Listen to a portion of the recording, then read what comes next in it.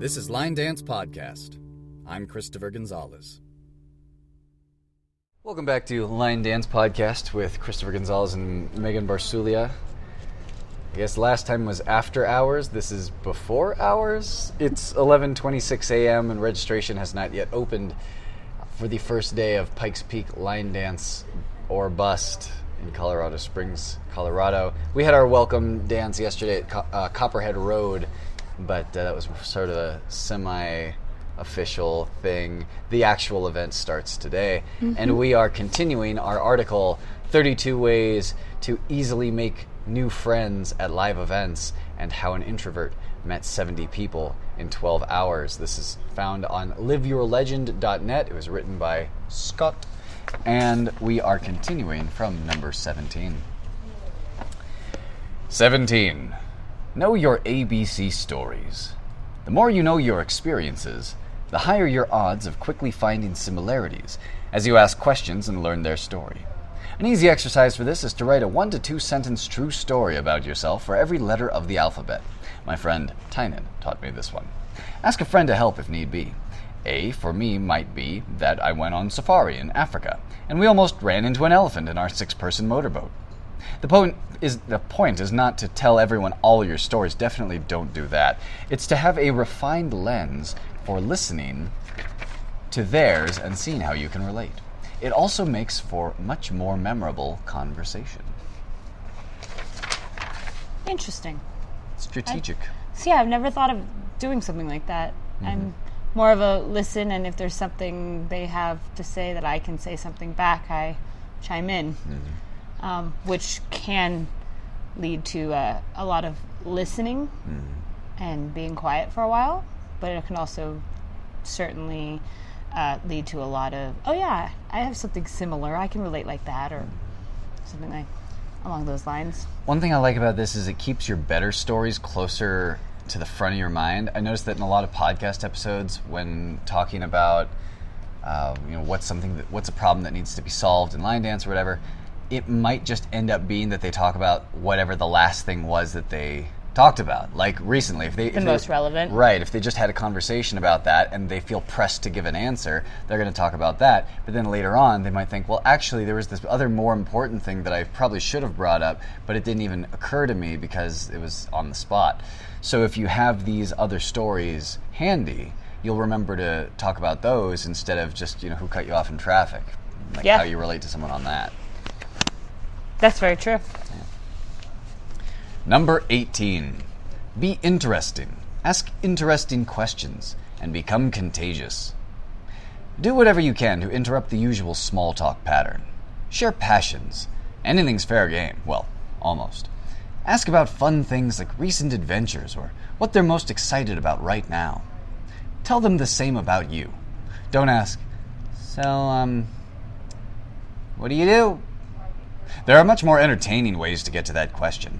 One of my go-to questions is, so, what are you building or excited about right now? People want to be around people who are excited about what they are doing. Energy and passion are contagious. Let it rub off on the people you're with, but don't dominate the conversation. Let them do more talking than you. Then, play your energy off the things you learn. One of my favorite Tim Ferriss questions is, what book would you recommend to everybody? It's a very interesting question because it's one of those that you get a lot of different answers and a lot of different reasons why. And it shows a lot about the person's interest and what they want to, in some ways, spread to the community or the world or whatever, or something that maybe helped them very personally, that they think could help somebody else. It's certainly one of my favorite questions. However, I've never asked it. One of my favorite variations of his on that question is, what book have you gifted the most to others? Because we can recommend books hypothetically and say, oh yeah, everyone should read Meditations by Marcus Aurelius, or the Bible, or War and Peace. But like realistically, what do we give to people that we think they need to read? And we don't always feel like the proudest of those answers. Maybe it's just like some stand-up comics autobiography. But if we really like it, and that's what we really wanted the person to read, then that's the most honest answer to that kind of thing. Yeah, I don't know book-wise. I know movie-wise. I know what movie I've gifted the most. What would that be? Stardust. I have seen Stardust. It's a good one. It's fun. It's lighthearted, a little bit of adventure, a little bit of love, a little bit of dreaming. It's different. Yes. Let's see. Interesting questions and becoming contagious. In the dance world, sometimes I'll ask people, like, who are the up-and-coming people who are putting out stuff that they really get into, like things that they wouldn't have thought to do themselves but are coming out in this person's style. I think people get into the answering that question. I know when I'm actually talking with people that like are instructors, or they've at least mentioned that they take classes back home, I'll ask about some of the dances that are currently being taught or danced in their particular classroom or studio, just to kind of see like what they tend to lean towards or what's hot in their area. Because a lot of people that I talk to aren't from where we are; they're from all over, and so it's interesting to see if there's any overlapping, and what those dances are. So another thing I've asked people is how they keep their numbers up in their classes, how they keep people engaged and entertained, and how they keep things fresh enough but not like, a new dance every single day, and so now like you're not retaining anything.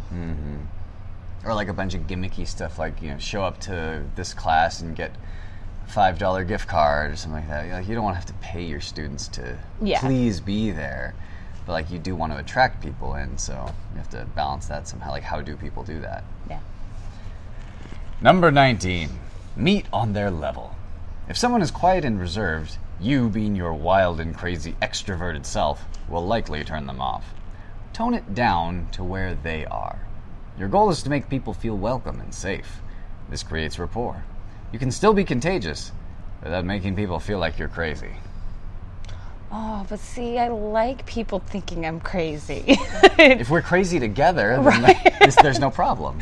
Right? Yeah. No.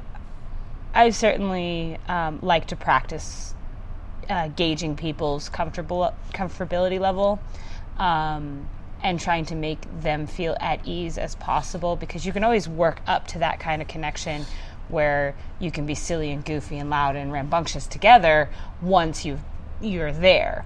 But you don't want to push it too far too fast, because they were saying, like, it can turn them off and like really make them feel really uncomfortable.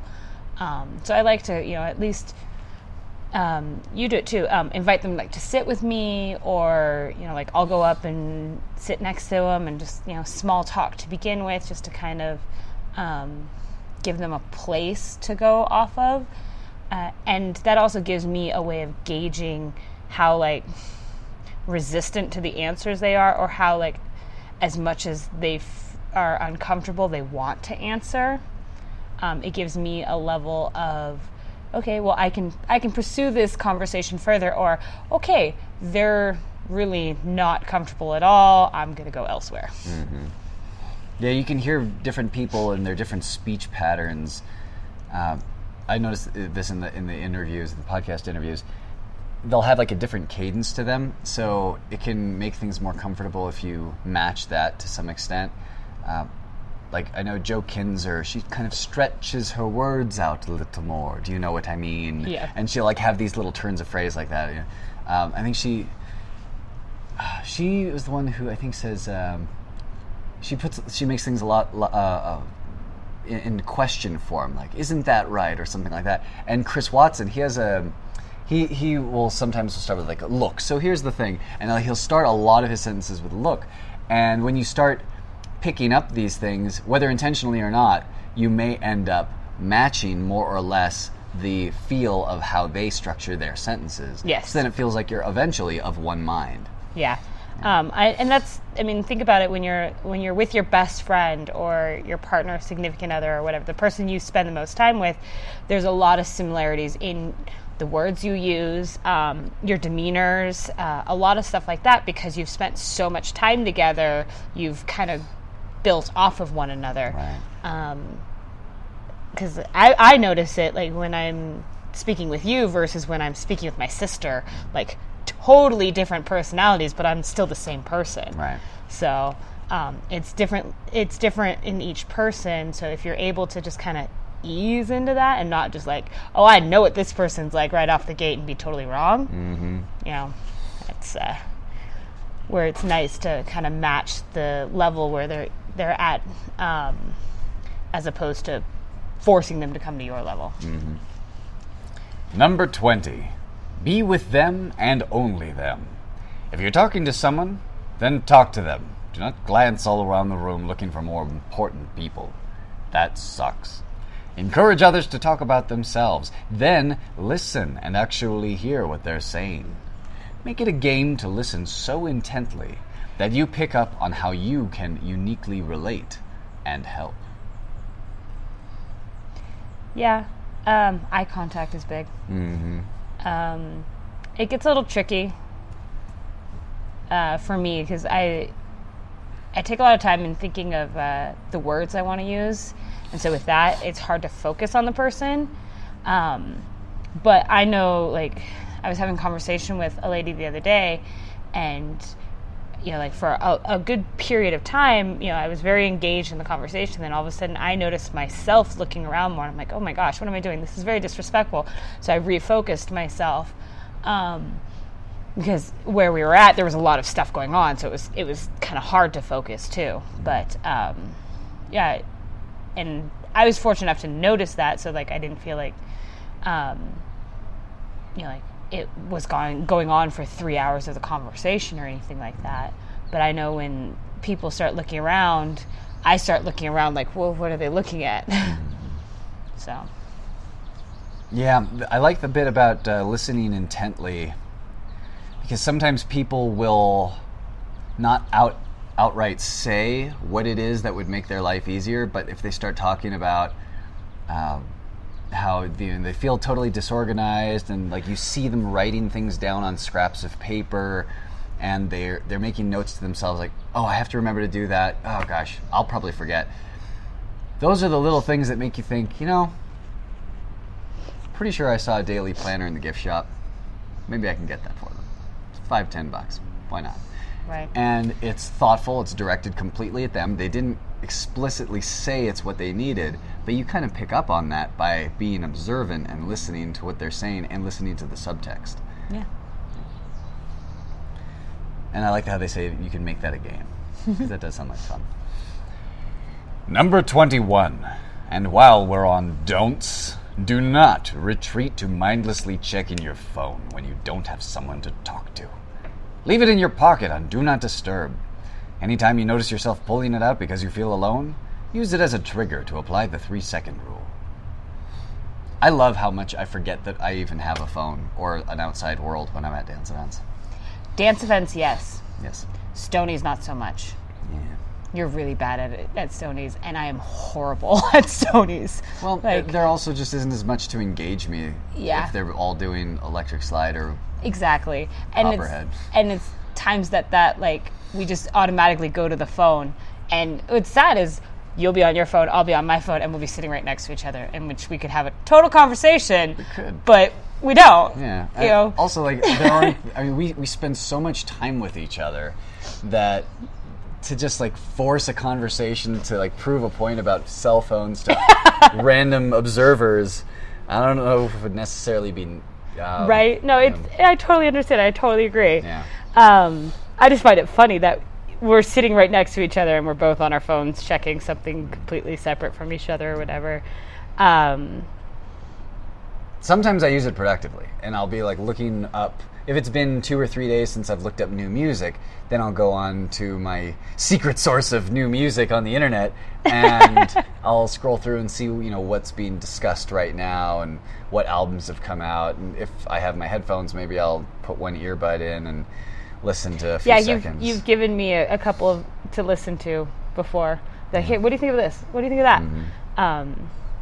What I don't like to get into the habit of is just mindless scrolling on Facebook if I was just there like 20 minutes previous. If it's one of those things where it's been like a day or two and maybe there's some major event going on in the world and I've totally forgotten that that's happening, but like if I don't look at it now, then by next week it'll be gone from my news feed and I won't be able to see like the videos of it and stuff. Then those are the kinds of things I'd want to tune into. It's when it's that feeling of you just opened the refrigerator door, you saw there was nothing there. And so then 5 minutes later. Yeah, well, maybe there will be something now. Maybe the refrigerator fairy will have left something nice for you to eat. Right? I understand completely. You're standing for, why I was just here, there was nothing here, let's just close it. But no, the one thing I do notice is at dance events, neither of us are hardly ever on our phone. Like, the only time I think I've ever seen us on our phone is when we're exchanging information with someone, getting someone's Facebook, or we're looking at the step sheet for somebody or something. Playing music for someone to think about choreography. Right. It's like, it's so seldom that we're actually on our phones at these events, which is amazing. Which is probably why I make more connections at dance events than I do at Stoney's. Well, also, I mean, the phone and the internet can be used as escapes from wherever your environment is, which is why I tend to go on, YouTube stretches at where I live, because like the surrounding neighborhood's not the kind I would want to walk around, and just the house itself, I don't even necessarily want to hear all the noises that go on in the other rooms down the hall. It's a rented room, and everyone there is from Craigslist. So then it's really nice to just put my earbuds in and find out what's new on internet world. Yeah. When I'm at a dance event, like, I'm already at my escape. So right. Exactly. How could I escape any further? Why would you want to? Exactly. Yeah, occasionally I'll be on it every once in a blue moon when I'm like, oh, I needed to check something, I forgot real quick. There was an email that I was expecting, I know I need to respond to. Like, that's when I'll be like, I'll check every now and then. But for the most part, like, I leave it in my bag. The most I have it out for is when I record video. Like, that's really the most I have it.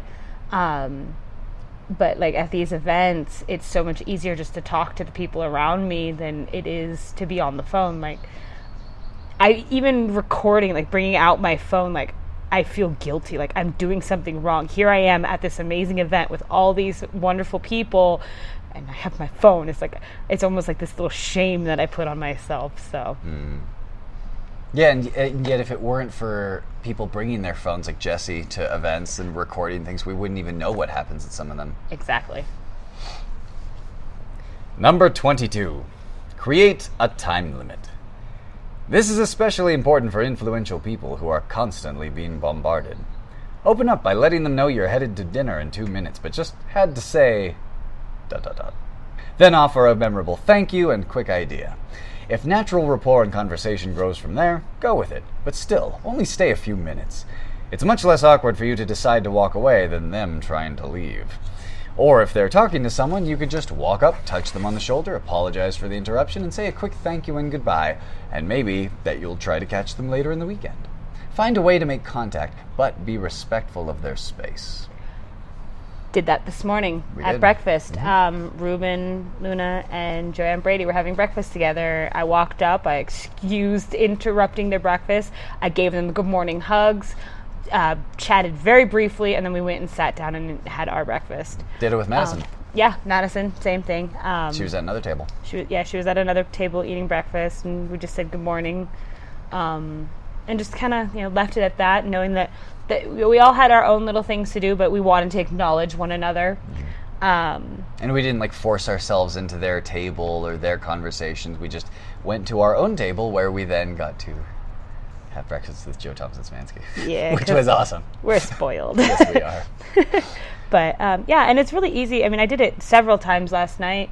I'd walk up to people, I'd tap them on the shoulder, say, I'm sorry for interrupting, I just wanted to say hi, and, whatever, and then I'd leave. Sometimes I would stay with the conversation because it was interesting enough that, and the way they presented it, once I had, said hello or whatever, they had opened the conversation to me, so I stayed for a few minutes, but then I'd still leave after a few minutes just because it was like, okay, well, you guys were obviously having a conversation yourselves. I don't want to, totally impede. But I did want to, acknowledge your existence. And there was a couple people who even tried to get my attention last night. Unfortunately, I was all over the map yesterday, and I'm sorry. I'm gonna go do something real quick, but I'll come back, or I'll catch you later in this weekend or something like that. There's been a couple of those that I've done so far, but yeah. Number 23, change seats. Don't sit in the same place during every session or eat or stand in the same area throughout the weekend. Most people do, so show up somewhere different and see who else you can bump into. I like sitting in my same seat. I probably won't change that. Once I find a good seat, that'll be my station. Now, with that said, that doesn't mean that throughout the night I won't take a minute and go across the room and sit next to someone for a song and talk to them, but my seat will be that home base. I find it as a retreat, knowing that I have that safety spot, that if something comes too much for me, because even though I'm very extroverted, I can get overwhelmed with the amount of people I talk to. Sometimes it's nice to retreat back, take a few minutes, kind of reassess myself before then going and socializing with more people. And so having that same location, I know that that's there, which gives me as weird as it sounds, it gives me the ability to stretch out more and go further, because I know that that's back there for me if I need it. Also, unless you're really sure that the person you have moved to sit next to wants you there, it can maybe appear a little clingy. At first, you sit down next to them and you're talking, great, everything's fine, but you don't know if they're just being polite. So once you grab your things and come over, it's oh, they're really coming over here now. This Megan person, she really likes me, I guess. So yeah, then you bring all your stuff there, and then they find something they need to do, and you find another person you want to talk to, and then you pick up all your stuff and you move over with them, and it just seems less casual than going without all your stuff. Yeah. If you go without all your stuff, you can leave anytime. But if you bring all your stuff, then you seem like you're really invested. And now the person that you went to go sit next to, they feel like they have to stay because you brought all your stuff. And they don't want to inconvenience you and make you have to move at all. So, yeah having that home base can be smart. I think also they're mentioning on the longer term of the whole weekend, maybe it would just be good to have your home base for the day, and then the next day set up a different one. Yeah, I still like the idea of that's my spot. It also makes it, for me, I've noticed at least, I don't know why, but if I know someone's going to be in that same spot because they've been in there 2 days in a row, so chances are they're going to be there tomorrow too, if I remember something or I wanted to talk to them about something, I can go and find them because they're in that same spot, as opposed to, okay, wait, where are they, as I'm looking across the ballroom which could potentially have hundreds of people in it. It makes it very much work as opposed to a natural flow for me. One potentially obnoxious thing about having a spot, I don't know if you got any of this in Vegas, but I'm pretty sure I saw some of it at Windy City, is when people would save spots on the dance floor before a workshop. So before you even got to the person's workshop, the first 2 rows are covered in bags or dance shoes or whatever, because they want to get that front row spot. And do you accept that, and do you just be the good dancer and say, okay, well, their stuff is here, so I guess I won't move it? Or do you say, hey, first come, first serve. If I'm here and the workshop is starting and you're still in the bathroom, why should I just leave all your bags there? Your bags aren't learning the class. They're not taking anything. So yeah, having that That's kind of a spot, little bit different. Yeah, it's rare. I haven't seen it at every event, but Yeah. a huge one like Windy City, or like I said, I don't think I've seen it in Vegas. Those ballrooms are too big to even need to save spots. Yeah. But yeah, then you kind of should consider not having like your spot that everybody just accepts. Oh well, of course they have front row center for the next 6 days because that's a what little they bit picked. different though, Yeah. because I'm thinking like seating spot, not Yeah, like right. learning on the dance floor, because that's certainly different for me. I like to be in different spots on the dance floor for several reasons. One, it pushes me into really listening to what they're calling out, as opposed to just relying to look on at their feet, which helps me really figure out the dance. And when I have to work for it a little bit, I tend to remember the steps more. So I tend to push myself a little bit more towards the outskirts. Of course, everybody likes being in the front rows when they're learning, because then they have the unobstructed view to the footwork, so you have a better chance of really seeing it and understanding it. But after Dancing for the Dream, and they mentioned how new dancers learn better visually, and more experienced dancers, although learn well visually, they can take the titled movements and understand what's being said, and they can then do it. I started pushing myself more towards the outsides, or even back a couple rows. I like having on the perimeters. I like being on the perimeters for sure, more than I like being in the middle. I feel like the middle, it's too claustrophobic for me almost. Yeah, you're kind of at the mercy of like everyone around you as far as how much space you get. Because if the person on your left moves to the right and the person on the right moves to the left, and in front and back they do the same thing and you're hemmed in, like you can't just push everyone away. But like if you're on the edges or the corners, you can just get closer to the chairs. Yeah, and I've been stepped on several times during classes. Being closer to the middle, it is not fun. I like my feet. I don't need yours. Thanks, though.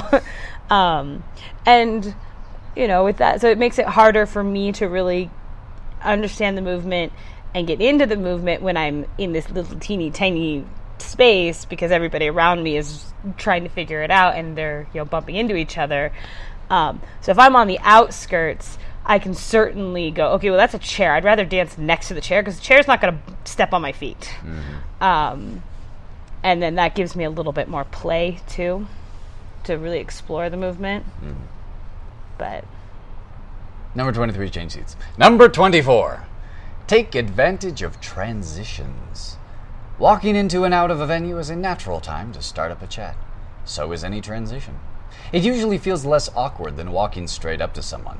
Say hi to the people beside you. Who knows? The woman in the stairwell might be your future business partner.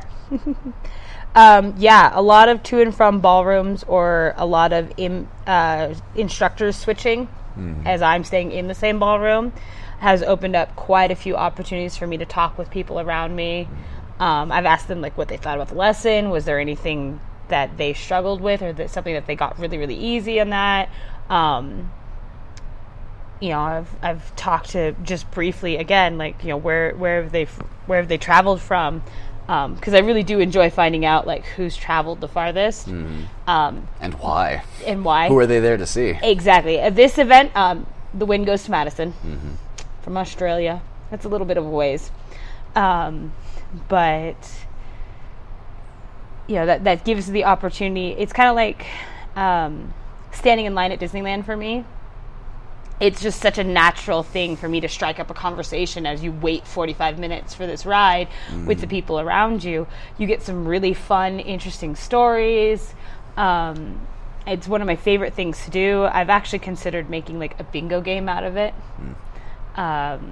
just to put out on the internet and have people be able to pass the time more smoothly when they're at events like this, or when they're waiting in line somewhere. I know I've done it at SSU Decision Day. I was standing in line for coffee, and I struck up a conversation with the family behind me because they were talking about like possibly deciding whether or not the daughter liked this school or if the other school was better. And so I was just asking like, what other schools have you looked at? What is your major? Stuff like that. And I've met some really cool and interesting people that way just by striking up a random conversation in transition somewhere, in passing while you're waiting in line, as opposed to, okay, well, we're at this dance event, we're in the middle of class, so let's talk now, headed to the bathroom, it's really easy to be like, oh my God, I loved how you did this move or something like that, or I love your earrings, or, As I've mentioned previously, if I seem unapproachable sometimes at Stoney's because I'm either on the floor in my zone or often this tucked away table by the DJ booth, the only time people do have available for maybe grabbing me for a second is during the transition between songs or as I'm going over for water or something. Mm-hmm. So we know it works on me. I guess it could work on others. And I'm definitely open to being grabbed during any of those transitions. Yeah. Number 25. Make and share introductions. Once you meet someone, think about who else you know and who they'd have fun with. If you see a group of friends, introduce everyone to the new guy. Also, make an agreement with a few friends that you'll introduce each other to the people you meet. That's a smart decision. I do that with you a lot. Yep. I'll talk to someone that has approached me or whatever, and I'll be like, hey, Chris, and they'll be like, Christopher, this is so and so, and this is Christopher, and it's just one of those things where it feels weird not to introduce you and give you that opportunity to speak with them too. It almost feels like I'm, as weird as this sounds, like maybe neglecting or like ignoring you if I don't take that opportunity for you to meet someone else as well. Because a lot of times I learn more listening to a conversation you have with the same person that I just met. Because I don't always ask the same questions you do. True. So by both of us talking with this person, we both get to learn things about them that maybe, wouldn't occur to us to ask, or if it did, maybe it just doesn't feel natural. I know I have a way of just blurting things out. Part of your natural charm. So I'll just like bluntly ask things, and it's just natural for me to do that. It's one of those things where it's like, I want to know an answer, so I ask the question. And you have more detailed questions. So I get different information that wouldn't occur to me to ask them. So it definitely helps having that other person that you can introduce someone to, just so that, one, you get more information, two, you make connections that way, and three, the person that is, one, it helps you because you're a lone person, and two, it helps them because they're a lone person. Generally speaking. It also helps if you are in the middle of a transition to the restroom and somebody grabs you and True. wants to chat you up, and then you introduce them to your friend, and that way your friend is taking care of the conversation while you disappear for a few minutes, and then you can come Re-enter. back. Whereas if you say, I'll be right back, and there's no one for them to talk to, they might not be there when you get out. Yeah. Number 26. Be the host. Act as if this is your party. If you see someone alone, go say hi. I don't care if you don't know anyone else. Make someone else feel welcome, and you'll both have someone to talk to. Offer help, directions, introductions, whatever. If you're headed to a meal, invite them to join. A few years ago, I was at an event where I saw one of my biggest mentors and hugely successful author wander around looking for a place to eat. So, I invited him to join us. Made for a hell of a lunch.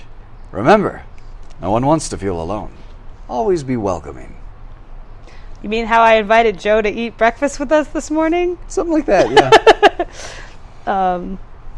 Yeah. I mean, it's an invite. They don't have to say yes. If they don't take it personally. They might be doing something else. But it certainly led to a fun conversation, very informative, a little bit more on her background, which was nice. That was cool. I mean, I hate seeing people sitting alone in a ballroom where there's hundreds of people. So I tend to want to at least sit next to them for a few minutes and talk to them, or invite them to join. It can be awkward, but at the same time, I know it feels good to be noticed. It makes you feel like it's valuable that you are there at this event. And if I'm able to make someone else feel that, it makes me feel good. Yeah, and I think we've mentioned before how we just kind of assume that these cool people are being talked to by everyone and invited to everything at all events all the time, but that's not always the case. Like, if they are a shy person and everybody else is assuming the same thing, like, oh, well, they're probably too busy. They're not going to want to do this thing with us. But they're also, if the person is shy and they're not asking anybody, then nothing ends up happening. They don't do anything. They don't go anywhere. Yeah. You never know until you ask. Exactly.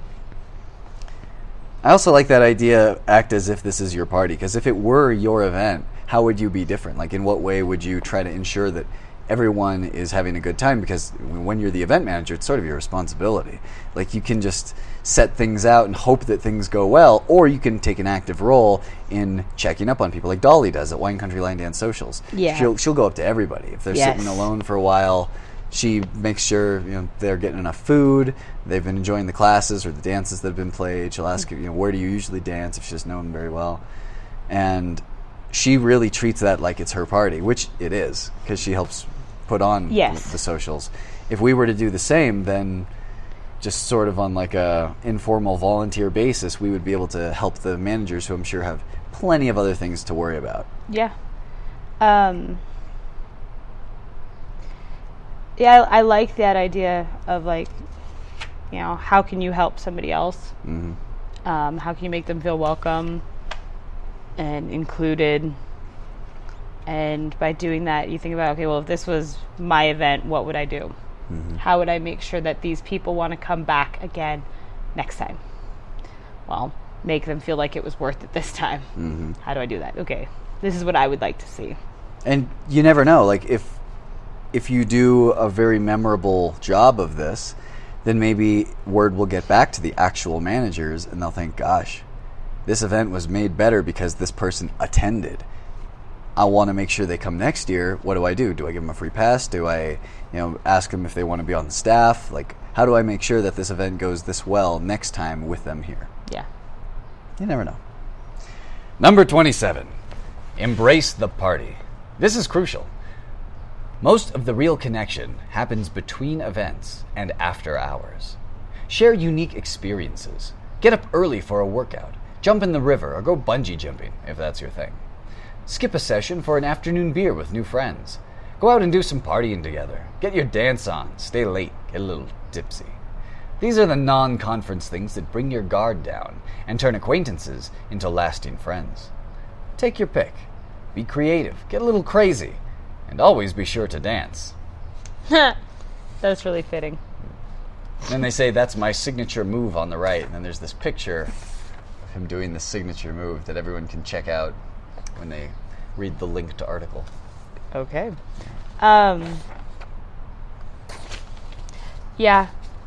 Taking that moment to sit with someone and talk with them, even though there's like a workshop going on that maybe neither one of you were like 100% sold on, can make all the difference. Simon in Portland.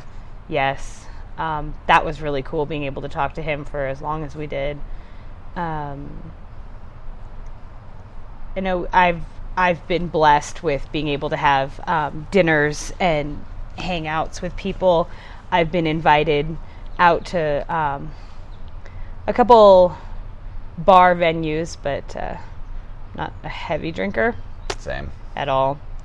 And given everything else, like I did pass on that particular invite, but I took them up on the other invites that they had given me. I've invited people to dinner to be like, I have, an hour or whatever. Do you have any time? Did you want to get something to eat? And it's worked out. And it's really nice because then you get to sit with that person. You really talk to that person. And just get to know them better and have that connection. Mm-hmm. Yeah, Copperhead Road last night was fun. And for many people, I'm sure they could have just said, well, it's not really the event. It sounds like a bar, and I don't think we're going to have a very good time. Like, what are we going to do? Just, like, do shots all night or something? But if they hadn't gone, then they wouldn't have seen John and Ruben playing off each other with some of their butt shaking and hip gyrations. They wouldn't have seen Madison picking up every dance that came on like she was born doing it. And even the people, like the regulars, the people who were there every week, like just seeing a new person, a new group of people who clearly have done this before and are putting all kinds of flair on their dances. You're getting an opportunity to see them doing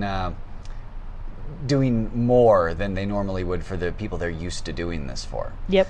So you can see them go all out. Yeah.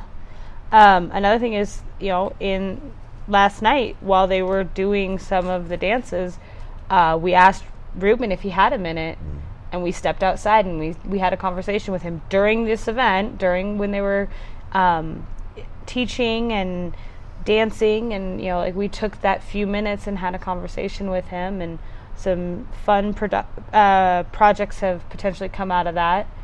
Mm-hmm. Very informative information for us, at least.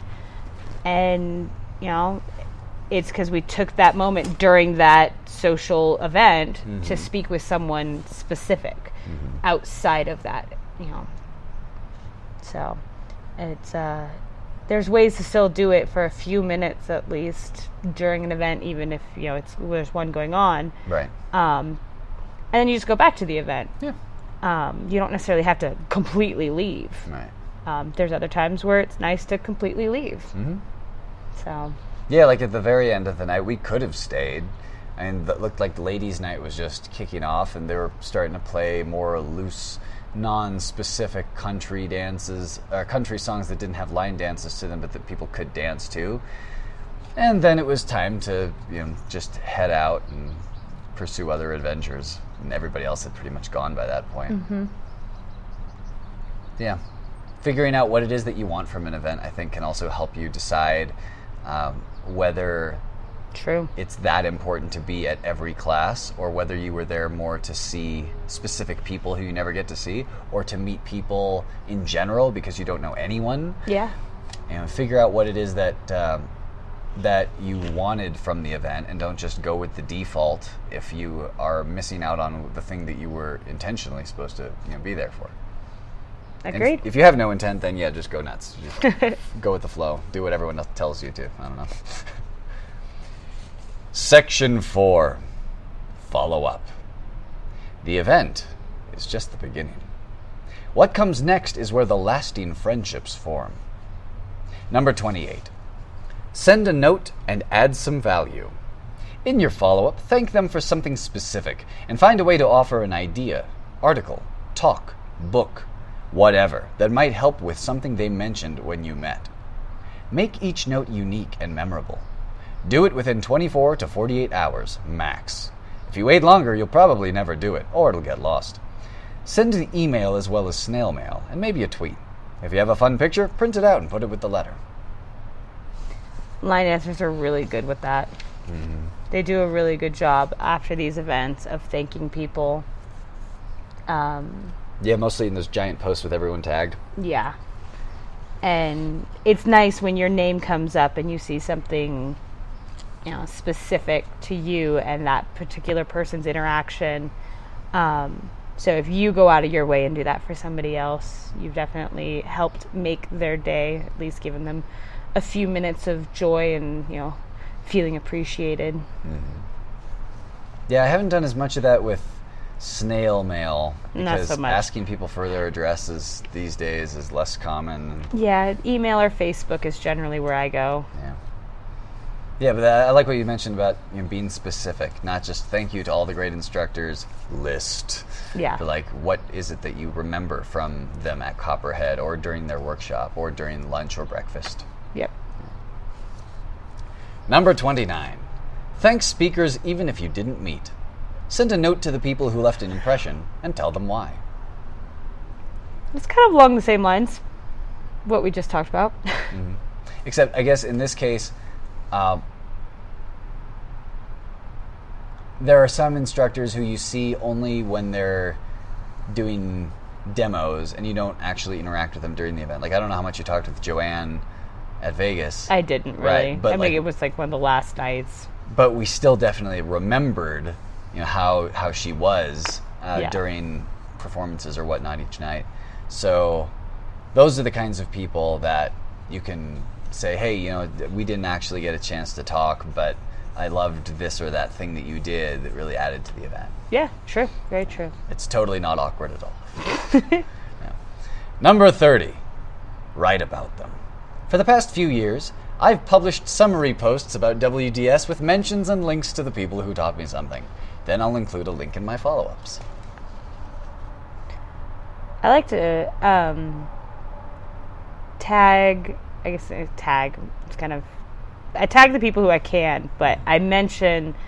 And I got this from you, like the people who taught certain dances. I'll give the title of the dance, the original choreographer. I'll link the step sheet. And like, for instance, last night I mentioned that Madison, AJ, and Joe taught dances, and then I listed the dances that were taught on the my page. And I liked that I was able to put those out there for people who didn't get to join the event, because then they get to see what's being taught. Apparently there's interest in the UK about what we are dancing out here. I have no idea. Yeah, so, because again, I mean, they were cute dances last night. I really enjoyed them. One of them I was already familiar with, which is the I'm Free. I love that cute beginner dance. It's fun to get into. It leaves room to play if you're a more experienced dancer. But it gives you enough of a variety if you are a beginner dancer. And then the Rob Fowler Boys and a Girl thing, that was cute, as well as it was Dustin Mitchell, right? Or no, Darren Mitchell. Darren Mitchell for Lonely Drum that Maddie taught. And that was really fun. And so I felt like all three of those were really good dances. I wanted to highlight those. And I wouldn't have the opportunity to highlight those if I didn't have the teachers. So I included them in that. So I like doing stuff like that. Because then I feel like also I'm, throwing more out there into the world, and people get to see what's done and enjoy it more. And maybe they had never seen the dance before, so now they have the opportunity to see it. Mm-hmm. Yeah, in both the summaries that we do of events on Line Dance Podcast when we reflect on the overall experiences, and in individual interviews, like I know at the end of interviews I like to say, what's the best way to contact you? Like, what's your website? Can people buy DVDs on your site? That way people can take what they've listened to and then go beyond and like link outside of the interview to something to add to their knowledge about this person. With the summaries, where we have like mentions and links to the people who taught something, I think we try to be pretty thorough with like the detail that goes into those reflections, so people get a pretty good idea of what happened or what our experience was when they hear those. So if you want to listen to those, they're linedancepodcast.com. You can look for anything that says reflections in it and find out all about those events. Number 31, find a way to connect in real time within a few weeks. If you care about keeping up, prove it. We did that with Michael and Michelle. We did. After Boogie, we mentioned to them that I would be announcing at a horse show in Corning, and it must have been at least 2 months in advance. Oh yeah, it was set up, quite a ways. We had set up like a time that we would be able to meet up for dinner and like actually see each other outside of one of these events. Yeah. It's a little trickier to do that with some of these people who are coming from all over. There's a possibility we might get to hang out with Joe additionally on Sunday outside of the event, but we'll see how that works out because it might be really early in the morning. Some of us get to spend a little bit longer with her, though. Yeah, some of you do. You lucky duck. I'm so excited. Especially when she says that I'll be able to dance in that infamous room. I'm very excited. She films all her demos. Or has been filming many of them. Yeah, no, and that's also, even necessarily, although it was during the event in the sense of the days of the event being hosted, we've gone out to dinner with people afterwards. We've met JP Potter. Oh yeah. Afterwards, we've gone to dinner with Joe and JP. We've gotten together with certain people outside. I know I met Jono and Rick during the I believe it was September WWLA event. And then the next time I got to see them was in November for Vegas.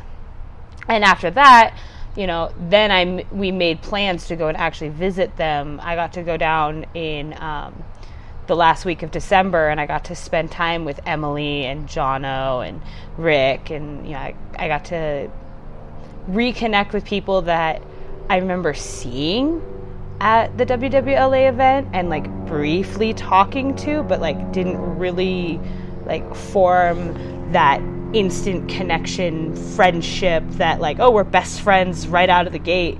It was more of that like slow burn where it's like, oh, okay, yeah, no, I remember we had that conversation, and then it kind of just built from there. And I was able to see a lot of these people, and it's funny too because I remember meeting Jeff and Presley at Stoney's briefly, like vaguely remember Presley. In Vegas, when I saw her again, I was like, there we go. You came with Jeff up to Stoney's, and we met there, and like she's in these pictures with me and you and Jeff dancing, and it's like, there she is. Okay. And then, and then later on, in December, I got to see her again. And so it's like, it just built that kind of friendship. To clarify for any regular listeners of the podcast, this is Jeff Pace, as opposed to Jeff Goodwin, who we DJ with. And then Presley is Presley. Presley Little, I think, is her last name. But, I was like, we made plans to see them. And then we went again the week after the Dancing for the Dream event, which was also the week after Stagecoach. We got to see all these people again. So you certainly can make the effort, even though they're 8 hours drive away. It's just, you're not going to necessarily see them frequently. And the wonderful thing about social media nowadays is you really can stay in touch a whole lot easier. You can send, there's Snapchat, there's Twitter, there's Instagram, there's Facebook, there's text messaging, there's so many things that is just right at your fingertips, that you can just message someone that you met a couple weeks ago and be like, oh, just checking in, see how you are doing, was thinking about you and just remembered that one time we did this or we talked about that or something, to stay fresh and stay up to date, because we all get distracted with life and it gets really, really busy and crazy, and next thing you know 3 months have gone by, but it certainly doesn't take more than a few minutes just to send someone a hey, how you doing today? Then finally, number 32, be you and allow others to be them. This is the blanket that covers the whole process. When you're around accomplished people, it's easy to want to puff your chest out and be someone you're not. The problem is that people see straight through the bullshit, and it kills rapport. Be open, vulnerable, and unapologetically you. This connects way better than some Superman story and makes people actually enjoy being around you. Plus, you being uniquely you helps inspire the person you're with to do the same. And that's a rare gift. Do that, and you become unforgettable. Stop worrying about what to say or what to do. Just show up and care about who you're talking to. We're all coming from the same place. We're all at least a little nervous. We all wonder where and how we'll fit in. And we all want to connect with people who believe in the same things we do. See us as friends you haven't met yet. Then go say hello. There's a lot that comes with this one. One of the best things about the line dancing events is they will, hands down, accept you for you. It's kind of amazing. I didn't know that a place like this actually existed. And it comes from a very interesting spot for me, because over a year ago, for several years leading up to that point, I was supposed to be ashamed of who I was. I was supposed to be smaller than I was, more meek, more quiet, more not me. And about a year ago was when I was able to start exploring the idea of actually being me. And most of that comes from the fact of you are so you and you are good with that. And that has helped me be better and more comfortable around people. And just, accept my flaws as well as my strengths. And it has made for such an amazing and lasting friendships and connections, because I'm not faking it. I'm real with people. Yes, there's still certain things that are hard to deal with. There's certain things that are hard to talk about. There's certain quirks that, because of the conditioning I had for so long, is hard to overcome, and it's still a process. But for the most part, I don't feel like I have to apologize for being me anymore. And it's a really neat feeling in myself, as well as it's a really neat feeling to see how people respond to that. And I can say firsthand, they definitely welcome you faster and more openly when you are you, as opposed to thinking that you have to be this person. The other thing is, when it comes to big names, I have been very blessed with just randomly having conversations with people, because my own quirk of being nervous is I ramble and I ask questions that I probably shouldn't ask, but I do anyways. And I learn things, and I learned that these big name people that we put on these pedestals are very much human. And I mean, I know firsthand that even the most professional instructors and choreographers get really nervous during demos. They mess up during demos. They freak out, and they practice and they practice and they practice and they practice. And when, they practice up until the point of when, right before they're called, and they're still freaking out, because I was blessed with sitting next to them, and I was mentioning how, I don't know how they do it because I'm terrified. And the particular individual I'm speaking of was kind enough to be like, no, I get it. Every single day, every single time, I get really, really nervous.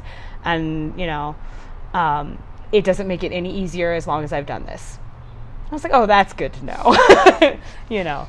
But it was just because I was at that point sitting next to her, and I was open and honest with her about a real, genuine fear. She was able to share something back. As opposed to being like, oh, I got this, then it puts a pressure on the other people that, they have to feel like they have it together. And that's not the case. We're human. And even if they are honest and say, really? How do you do it? How do you have it all together? Because I freak out about it. Then you can't backtrack, because then it sounds like you lied. Uh-huh. Yeah. So if you can be honest about you, it makes it a whole lot easier to connect with. Also, I find that it acts as a filter because the people that don't want you to be your completely honest self are not the people you want to be hanging around with anyway. So if you just throw it all out there, then the people are like, ew, who's that person? They shouldn't be like that. They're going to keep their distance. Good. Yeah. It saves you the trouble. And it makes room for someone who really wants to, meet you and talk to you and be friends with you. And if you aren't being yourself out there, they'll never even know you exist, so you never could have formed that friendship. Exactly. So I'm a big believer in that last one. This has been 32 Ways to Easily Make New Friends at Live Events and How an Introvert Met 70 People in 12 Hours by Scott on liveyourlegend.net. Thank you for joining us for yet another episode of Line Dance Podcast with Christopher Gonzalez and Megan Barsulia. Until next time, we will See you on the dance floor.